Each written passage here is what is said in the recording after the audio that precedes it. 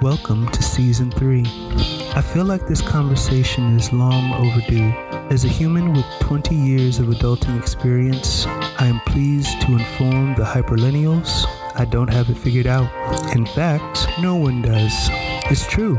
All that grinding I did because someone said, "You're not successful because you don't work hard enough," or "You got the wrong degree," or "Your skills just aren't valuable enough," or any one of 100 other things that we've been told every day. We've heard these things so much that we begin to echo them in our heads. From our most vulnerable private moments to our most outrageous triumphs, we are never quite good enough. So then, what about happiness? And when I say happiness, I mean to be content within a solitary moment. It took me 20 years to figure out that contentment and exhaustion in any capacity are not the same. One is a state of mind, the other a state of body. I had the great fortune of engaging with today's guest, Mr. Mark ANIELSKI, poet, economist, historian, high priest of love, and author of An Economy of Well-Being.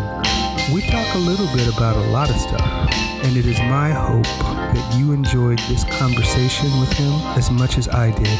As usual, I can be reached by emailing themjgshow at mjgstorycreation.com. And now, Mr. Mark ANIELSKI. Mr. Mark ANIELSKI, welcome to the M. Jason Graham Show. So just to start off, if you could tell us a bit about who you are and how you came to this work. So I am Canadian. I live in Edmonton, Alberta, Canada, in the Treaty 6 territory of the First Peoples. And I was born in Calgary in 1960 and lived in Edmonton all my life. I studied at the university accounting, then economics, then forestry. So I'm actually a professional forester and a forest economist. So I've learned over the years and my work primarily in the macro level of accounting, economics, national income accounting, GDP accounting, that we were operating the nation without a balance sheet. And it may sound really boring. That means that we're, as Robert Kennedy once said, we're not measuring the things that actually make life worth living. He said that in 1968. And his challenge has motivated my work for the last 20 years, which begs the question, if we begin to measure the things that matter in our lives, then we would surely want to measure the conditions of well-being of a society. And it turns out the word wealth comes from the Old English, which means the conditions of well-being. The word happiness means well-being of your soul, well-being of your spirit, eudaimonia. So well-being is a central feature of the ideas I presented in something I call the economics of well-being. Economics, the economy word means household stewardship, oikos, household in Greek, nomia, management. It all fits together in a kind of new, invigorated accounting system that begins to measure the well-being ROI, the well-being impacts of everything we do in life, all the way up to the creation of money, national monetary policies, banking, investments, everything. And so I've developed protocols, accounting and valuation protocols to measure all things, policies, programs, government services through a well-being impact lens. So hearing you talk about it, this is not a new concept, right? That's correct. There's nothing new under the sun, they say. So we can go all the way back 500 years ago to Venice, where Luca Pacioli, a mathematician, a Franciscan monastic, advisor to the Pope, and his friend Leonardo da Vinci designed the double entry bookkeeping system, which we still use today. It gave the Medicis of Florence the great power, and they became the dominant bankers of Europe. So this double entry bookkeeping system was based on the principle of divine proportion. As in nature, so in accounting. So debits equals credit. And Lucas said, all wealth comes from God. All wealth comes from the Creator. Wealth didn't originate because we created it. It was gifted to us. And we therefore are accountable as stewards of the wealth of our households, of our communities, And if we fail to account for the well-being impacts of our work, then we are literally failing to account to the Creator for that which we were given. So when it comes to specific examples, I was surprised to learn that this kind of accounting is happening in the United States in different cities and even at the state level. One of those states being, I think, North Dakota. Is that right? Vermont as well, North Dakota. Particularly Vermont has been a leader. Can you speak to how they found a way to implement? They aren't what I would consider poor states. I know they're smaller states, but I wouldn't consider them having to deal with poverty on a systemic level like a lot of the southern states do. Right. Vermont, of course, you could say, well, it's nice. Vermont's a lovely place of Ben and Jerry's and cows and, lollipops and rainbows and, progressives. But North Dakota or South Dakota, where the Sioux people live in the Black Hills, pretty cool. What's unique about North Dakota is the only state public bank in North America, other than my province, Alberta. And that's interesting as a whole other tangent. But when you have a public bank, it means you can create money for the people, by the people, unlike what we see in the rest of the United States. My idea about what that means is that if you have a sovereign state and wealth accounts and a bank, you can create money against the assets which deliver well-being impacts at the state level. Does North Dakota exercise that option? Not entirely. Is Vermont on the right track by having a genuine progress index? Yeah, it's the beginning of awareness, beginning of wisdom, but it's still not formalized in the state of Vermont's budgeting process or their capital accounts, right? At the operational level. That's when serious well-being economics takes hold. Now, last season, I was introduced to your book. I was introduced to the concept of an economy of well-being because I had my guest in the season finale lives in Bali. And so he told me about Bhutan, yes, who has a happiness index. So could you explain how they have developed that system and how they maintain it? Yes. So Bhutan is a Buddhist kingdom. They have a king and their culture is Buddhist in terms of their religion. And they're called the Dragon Kingdom. So kind of about the same time, I think, as Tibet was emerging, Bhutan emerged as the Buddhist Dragon Kingdom. So there are people, about 700,000 people, sandwiched between China and India, right up against the Himalayas. And in the 1970s, the king of Bhutan said, we have this gross domestic product or gross national product measure of progress, which everyone uses. But he said, why don't we have something called gross national happiness index? So as an alternative to GDP, which just measures all the monetary transactions in society. So they introduced that quietly. The world never really paid much attention until probably the 90s when the king abdicated the throne and gave it to his son, who is now the king. Then they decided to stick their neck out and propose to the world, as they did in 2012 when we were asked to come and gather at the UN in New York, to advance this new paradigm of an economy of happiness and well-being. Bhutan is actually working with some of my fellow Canadians, has advanced a gross national happiness governance framework that includes a national survey at the household level that actually measures your well-being. And that data then goes into the national kind of statistical database, which then shapes Bhutan's national policies.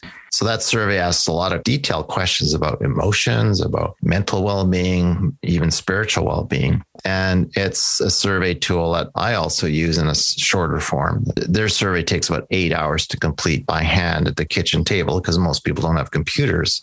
So you have to go to the family's home and fill out a long form survey, which there's 360 questions in their questionnaire. So they're really dedicated. Really dedicated. And they're like, hello, world. We're just this little fly, on the rump of China and India. And why don't you try what we've done? And we think it's working for us. So what are some of the arguments against having an economy of well-being? Like, what are some of the things that the establishment says are not, quote unquote, practical about it? Well, if you search for my name and under RT on YouTube, Russian television, I was interviewed. In fact, I was sitting in the UN and I got interviewed, a request for interview by RT, which stands for Russian television. And they said, we'd like to interview you. What? You know, I'm sitting in the UN right now? It's like, well, we know that you're an expert on well-being economics and we want to interview you on our flagship program called Crosstalk. So they put me, I said, well, I'm not in New York for more than another day. So no, we'll interview you out of our Edmonton studio. I was like, you can't possibly have a studio in Edmonton. Oh no, we have a chair. We rent a chair in your local TV studio. And so only to tell you this story, because the show is called Crosstalk. So you have me saying, well-being economy is the way of the future. And then you've got this London-based economist and like, that's nonsense. Measuring happiness is just too fluffy. It's too subjective. I'm like, really? Really? I mean, asking people whether their work brings them joy, meaning, whether they feel belonging to a neighborhood, whether they trust local politicians or local business is immaterial?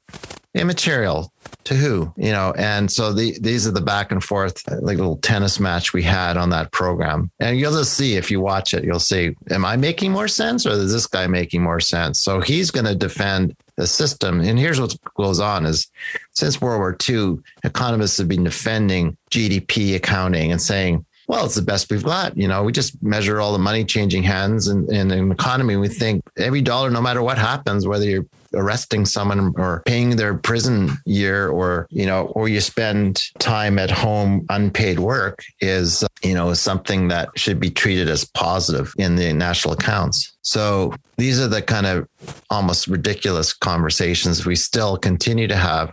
And guess what? 7 years later, we still haven't found an alternative to GDP as a measure of progress, because in part, there's entrenched, I call them the high priests of economics, who have no interest in introducing another way of measuring well-being or progress, because GDP is a convenient measure of monetary progress, but it's still not measuring happiness. And if you had the happiness index, if you knew every day that Coca-Cola's perception value, its real value, if you knew that Coca-Cola, every time you drank a can of Coke, was literally corroding your interior gut tract, if you knew the liability of that in the healthcare system and you didn't shadow price it in the markets, then something's wrong with the system of lack of transparency. These are the kind of tough love things that I'm talking about. So don't tell me that well-being doesn't matter to an economy or to the financial markets. One thing that I have been thinking about heavily is healthcare, and healthcare from the standpoint of the fact that we as a nation, we are getting older, right? And so a majority of our elderly are going into nursing homes, and those that aren't are being cared for at home. Like their families are having to spare the expense. It's like whether you take care of your aging parent at home or you take care of them in a nursing home, you still have to incur that expense of time and energy and money.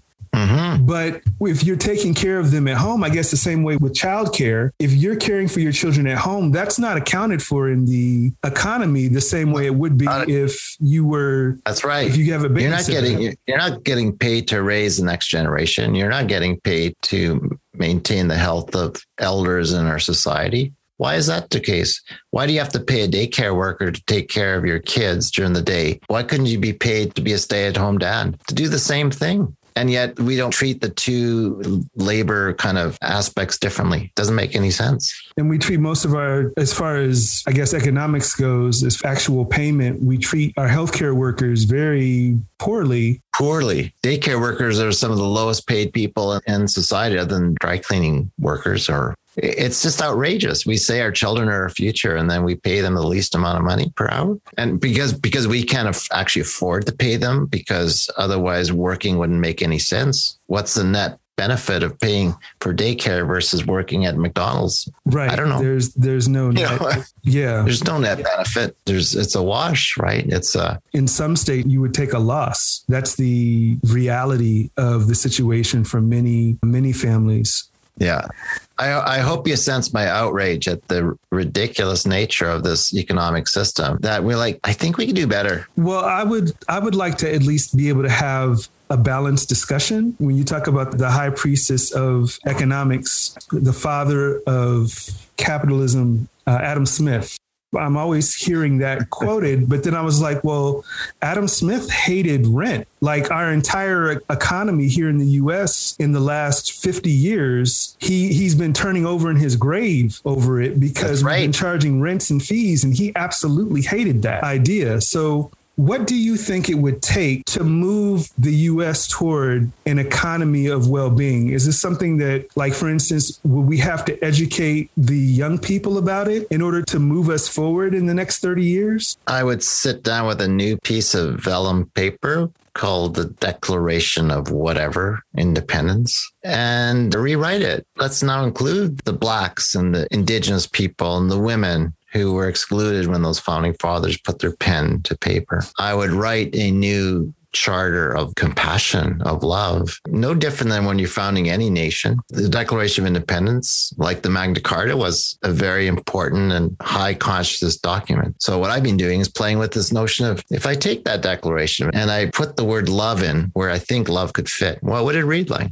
What would it guide us to do and contemplate every day? We find these things self-evident, that all of us are created in the same image of love, and therefore we're brothers and sisters keeper. Okay, now how do we behave around such a statement? Do we think that accumulating wealth without limit and based on some notion of entitlement and greed is a good thing? What kind of values will guide our decision making? How about humility and courage and respect as Indigenous peoples maintain those seven sacred teachings for thousands of years, right? That's the kind of rethink. If I was the president of the United States, I'd call it the Manhattan Wellbeing Project. This is a generation of such incredible prosperity. We have artificial intelligence. We have all this stuff, and we live in a state, in a poverty mindset, in a scarcity mindset, in a greed or entitlement mindset that would make the founding fathers and mothers, I think, turn in their graves going, what came of this great aspiration? Why did we fight the British? Why did we want to decouple from the banks of London? What happened? Why don't we have a conversation that's based on the notion of shared responsibility, of true ownership of property? You're right about rent. Every one of us should have one unit, one share of our nation, one share of the total wealth of the nation. It is our inherent right as people, whether I'm a Canadian or an American. And what happens? 99% of the wealth is held by 0.5%, 1% of the rentier class. Naturally have accumulated all that wealth because of the power of compound interest. We were all taught about comp. All you have to know is over 70 years, guess what happens? The wealth concentrates. It's just the way math works. And yet here we are in the 5782 Jewish calendar year, the year of Jubilee, in which all wealth would be redistributed every 70 years to the 12 tribes. And we don't even have a conversation about this. No leader. I don't care if you're Donald Trump or Mr. Biden.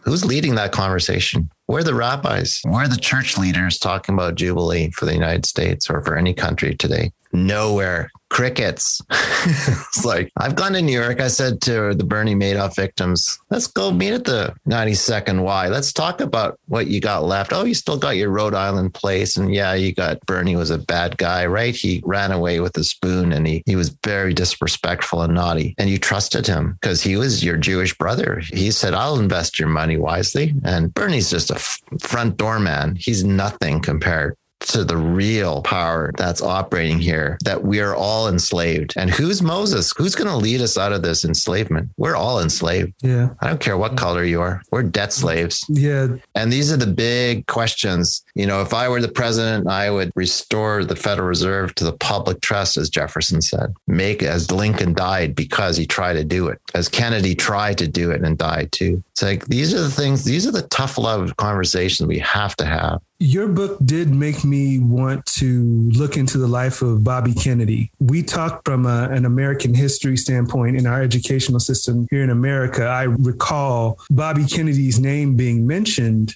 alongside with John F. and MLK.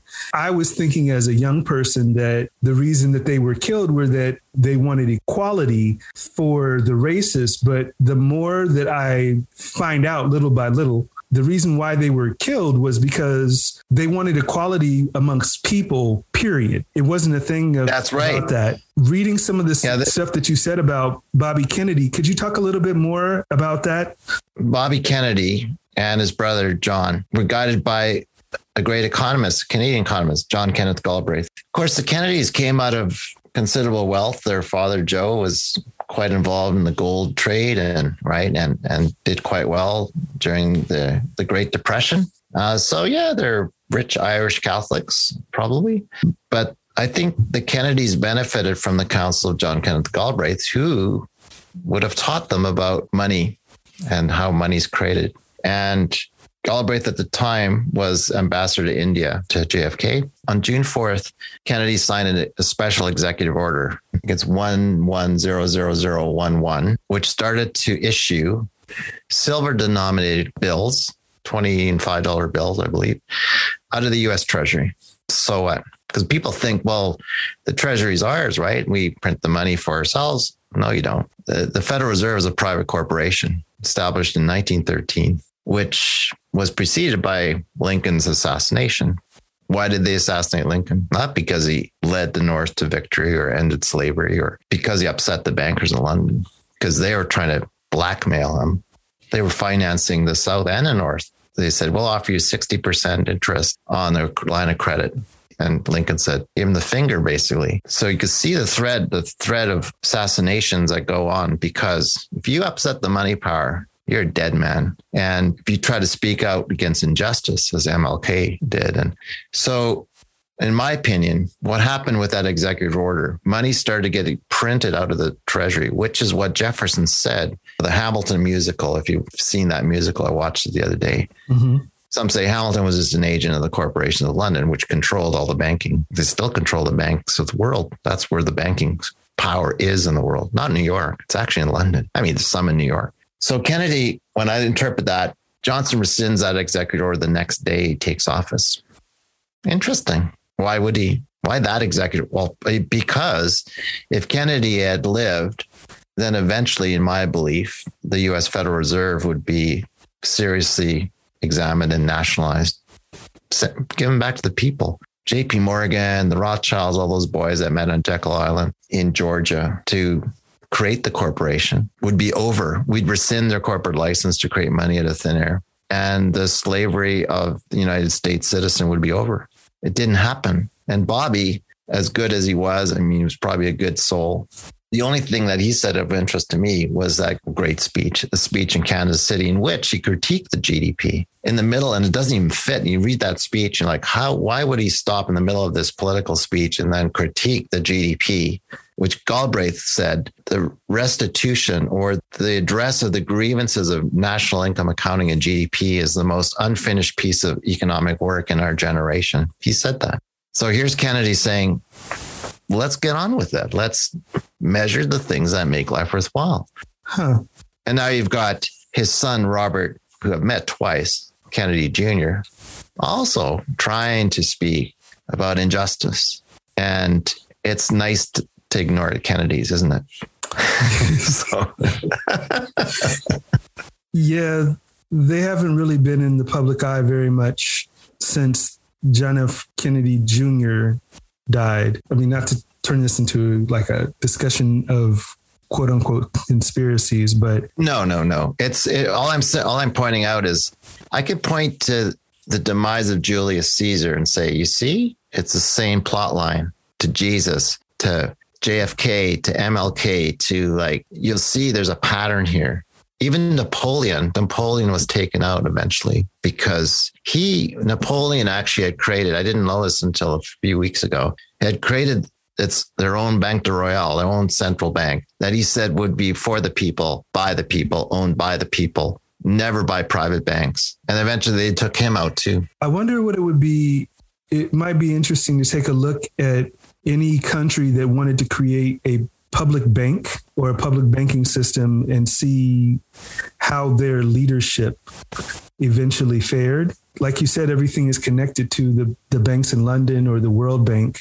There is a clue here, Jason, and there's a really interesting book I've read now twice. It's by the Rabbi Mir Tamari who was the former Bank of Israel governor, and it's called "With All My Possession: Jewish Ethics and Economic Life." He's 94 years old now. What he says is reestablishes the ancient teachings of the Israelites on these kind of protocols of land ownership, taxation, jubilee, debt forgiveness every 7 years, wealth redistribution every 70 years. So, and there's those numbers, 7 times 7 is 49, right? And it's like, why 7? And it turns out that they borrowed all those laws from the Sumerians, the ancient Sumerians.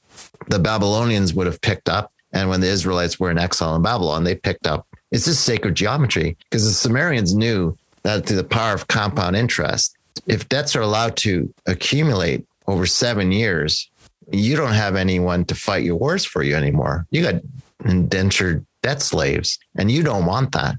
So in the Israel, it's knowing they're the chosen people. And so it's not like we don't have the historical record of nations or societies that tried to live this way. But it seems that over and over again, we fall into a kind of a state of sleep or whatever that just allows these things we acquiesce, we let things just get from bad to worse to where we are today. And the climate crisis is a reflection of just the kind of cancer that has become, part of our fabric. And it's not necessary. That's the point. Speaking about being good stewards of the earth, how do we get other nations to cooperate with us? Because that's one of the main arguments that I hear as far as, for instance, going green. I hear people say all the time, well, we could go green, but what about China? What about, it's always about, well, what about the other person? Is there a way that we could, I always feel like we should lead, like we should be the example and set the higher standard. But how do we get people, I guess, globally on board? Because it seems like an ideal way to begin to address issues like this for our grandchildren's grandchildren. Yeah. So I've argued that, to your point, we are, me, you, my family, my neighborhood, we're the ones who need to lead by example. We could live on a smaller ecological footprint. We have the power and the choice to do that. So why do we wait for China? I work for the Chinese in their aspiration to do green GDP accounting. And then they looked around the world and said, well, even you Canadians haven't really adopted it, have you? I said, no. Our prime minister has not adopted green GDP accounting. And then they look around themselves, whether they're Communist Party, whatever you want to believe in. I'm not a fan of Communist Party either. But they're like, why should we go first when the rest of the world that's been doing this for the last 30 years haven't done anything with it? There's still no green GDP number. And it's not like we don't have the data to report it. We're going to COP, we're going to Glasgow this week, right? It's like for another COP26 meeting. And there's still no accounting of the carbon budget of the planet. Like, are you kidding me? I'm a forester. I can show you the carbon profile of all the world's forests today and show you the liability that we're imposing on those poor forests. And we can't be creative enough through insurance premiums and to change our behavior. If your flight suddenly was 3 times as high because the actual carbon liability of that jet fuel was counted, you would stop flying, or you would choose 1 less flight or 2 less flights a year. You wouldn't just hop on a plane anymore. But we don't do that, do we? We just like, oh, well, that would make travel too expensive. That would hurt the airline industry and that would hurt tourism. And I was like, no, that means we're not serious then about climate change, are we? And so these are the things. And the other thing I raise is that the reality is that people say, well, Mark, we can't afford to do what you're suggesting. I said, the only reason that's true is because you haven't actually calculated what the hidden costs of interest payments of the amount of debt that's outstanding in the United States or Canada is. And right now, that's consuming at the very least 50 to 60% of the average household take-home income. Do you hear what I just said? 50 to 60% of your expenditures at wherever, a fast food store, on your receipt should show that 50% of that invoice, that receipt, was hidden interest charges on the debt the company held, the mortgage you hold, the student loans, the government debt. And nobody counts that. Why? It's not because it's not real. It's absolutely real. We know we're paying interest on these debts. That's why we can't do anything. We say, well, I can barely put food on the table, can barely pay the rent. I don't make a living wage. And I say, well, if I was president, I'd wipe that all out, turn you to a 20-hour work week from a 45 or 50-hour work week, because you're not working anymore for this ridiculous thing called interest payments. And so their climate change is driven. Everything's been driven by this debt obligation, right? That nobody sees because it's not self-evident in the transactions of our economy. And it's like, look, yes, it would be complicated, but next week in Glasgow, we could all agree, you know what the problem is? The problem isn't like just combustion of fossil fuels. It's actually this freaking debt monster that's compelling all of us to over consume and overproduce and overfly or over whatever. And if we eliminate with just like 50% off, the greenhouse gas emissions would go down the same amount and the planet would begin to breathe. You created these money systems yourself. They're anathema to nature. I was going to say, it's like we've made it up. Like in previous seasons, I've had guests on who have explained and really made it very clear to me. And it's not something that we think about but we agree to the interpretation of what money means. We wrote the Constitution. We allowed banks to create money out of thin air. We gave them a license to do that. Right? You read the corporate charter of the Bank of America. Right? I give you permission to create loans out of thin air. Well, if you read the fine print, that's what it says. Right. Really? Why don't you have that permission? You're a bank. You can create money against your person, your future, your skills. No different than this corporation called Bank of America. Give everyone the same power and see what happens. No, they don't want that. No, they don't want that, do they? I got shareholders and I got, no, come on. We're mature enough. It's like, this is it. They treat us like children. It's like, oh, it's too complicated. Don't read the fine print on your credit card statement. It's like 15 pages of legal BS. No, you're doing the same thing. You created the credit chart. You charge us 24% interest on the fact that we couldn't pay the balance last month. That is just criminal. Yeah. It's like, and you intentionally go after people who don't understand or people who can't pay. The other part about it as well. Yeah.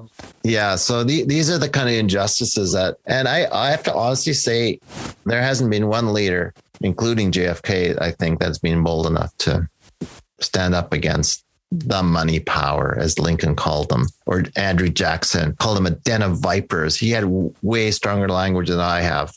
Yeah. Andrew was known for his colorful terminology that he would use on the Senate floor. They tried to kill him a few times, didn't they? Yeah, they did. He goes, yeah, you try to take me out, man. Like, just take me out. Oh, how dare you? So I got a couple of more questions left. And it's one that I'm asking all the guests this season. With all of your extensive work, what does well-being mean to you? Oh, come on. That's such a low ball. No, just kidding. Well, well-being for me, I go back to the Greek definition. It means the well-being of my soul, eudaimonia, happiness. And for me do I feel content and at peace in my soul? Yes, I do. Do I know where I'm going after I throw off the shell of a husk of a body? Yes, I do. I have no question that there's heaven. And so well-being to me is about ensuring my neighbor and my children and those I love have the best possible life, because they know we're all created in that image of love. We're no different. I don't care what color or language you speak. We're all in the same image. And that's a place of joy. Okay. Well, what are 3 books that you think everyone should read? Read the Bible just once, cover to cover. There's some other books I love. There's a book called Love Without End, Jesus Speaks by Glenda Green, which I consider a book about the physics of love, the actual structure and nature of love. And my third favorite books actually by Dr. David R. Hawkins, starting with Power versus Force, which was about his inquiry into the notion of this whole area of consciousness, which means really awareness, one's alignment with God, with Christ consciousness. Fascinating work. And he wrote a number of books. He's now deceased, but yeah, those are probably my favorite books. Okay. And if people wanted to find out more information about economies of well-being, where would you suggest that they do their research? Well, I'm all over YouTube, so you can just look up my name, Mark ANIELSKI, ANIELSKI, which is also my website, anielski.com. I've got a podcast like you have called The Economy of Wellbeing or something like that. I always forget the real name of the podcast, but I have some fabulous guests who just talk about what well-being means to them and their respective professions. And you can, of course, buy my book on Amazon, or it's an ebook version, both The Economics of Happiness, which is my first book from 2007. It's only an ebook version now. And then, or used books, of course. And The Economy, I always forget, and Economy of Wellbeing, which is my second book, which was published in 2018, which people said, please, Mark, write a how-to manual for us, because your first book was per our head and it was more theological than it was. It's like, okay, fine, I'll write the next book, which is, Is there? And now well, my next vision is maybe I have to write a third book, which is called The Economics of Love, or A Civilization of Love Operating Manual. I don't know. Is there a third book coming? Yeah. I just told you what I'm thinking of writing. Oh, okay. I didn't know if that was actually on the drawing board, or. And it'll start with, we find these things self-evident. Do you want me to keep going? No. No, that's all I'll say. Because if you read beyond this first line, good luck. Right. But anyways, good luck to me. Mr. Mark ANIELSKI, thank you so much for spending time with us today. I really appreciate it. Thank you. Thanks for having me. Full appreciation for Mr. Mark ANIELSKI spending time with us today. This season, we will explore what thought processes are necessary to develop an economy of well-being. We will use the UN's 17 Sustainable Development Goals to focus this conversation, because this isn't about your well-being or my well-being. It is about the well-being of our grandchildren's grandchildren. Until next time, be well, feel love. The M. Jason Graham Show is written and produced by M. Jason Graham, audio engineered by Wing Chun Wong. The theme song was composed by Travis the Artist. This has been the M. Jason Graham Show. I'm M. Jason Graham.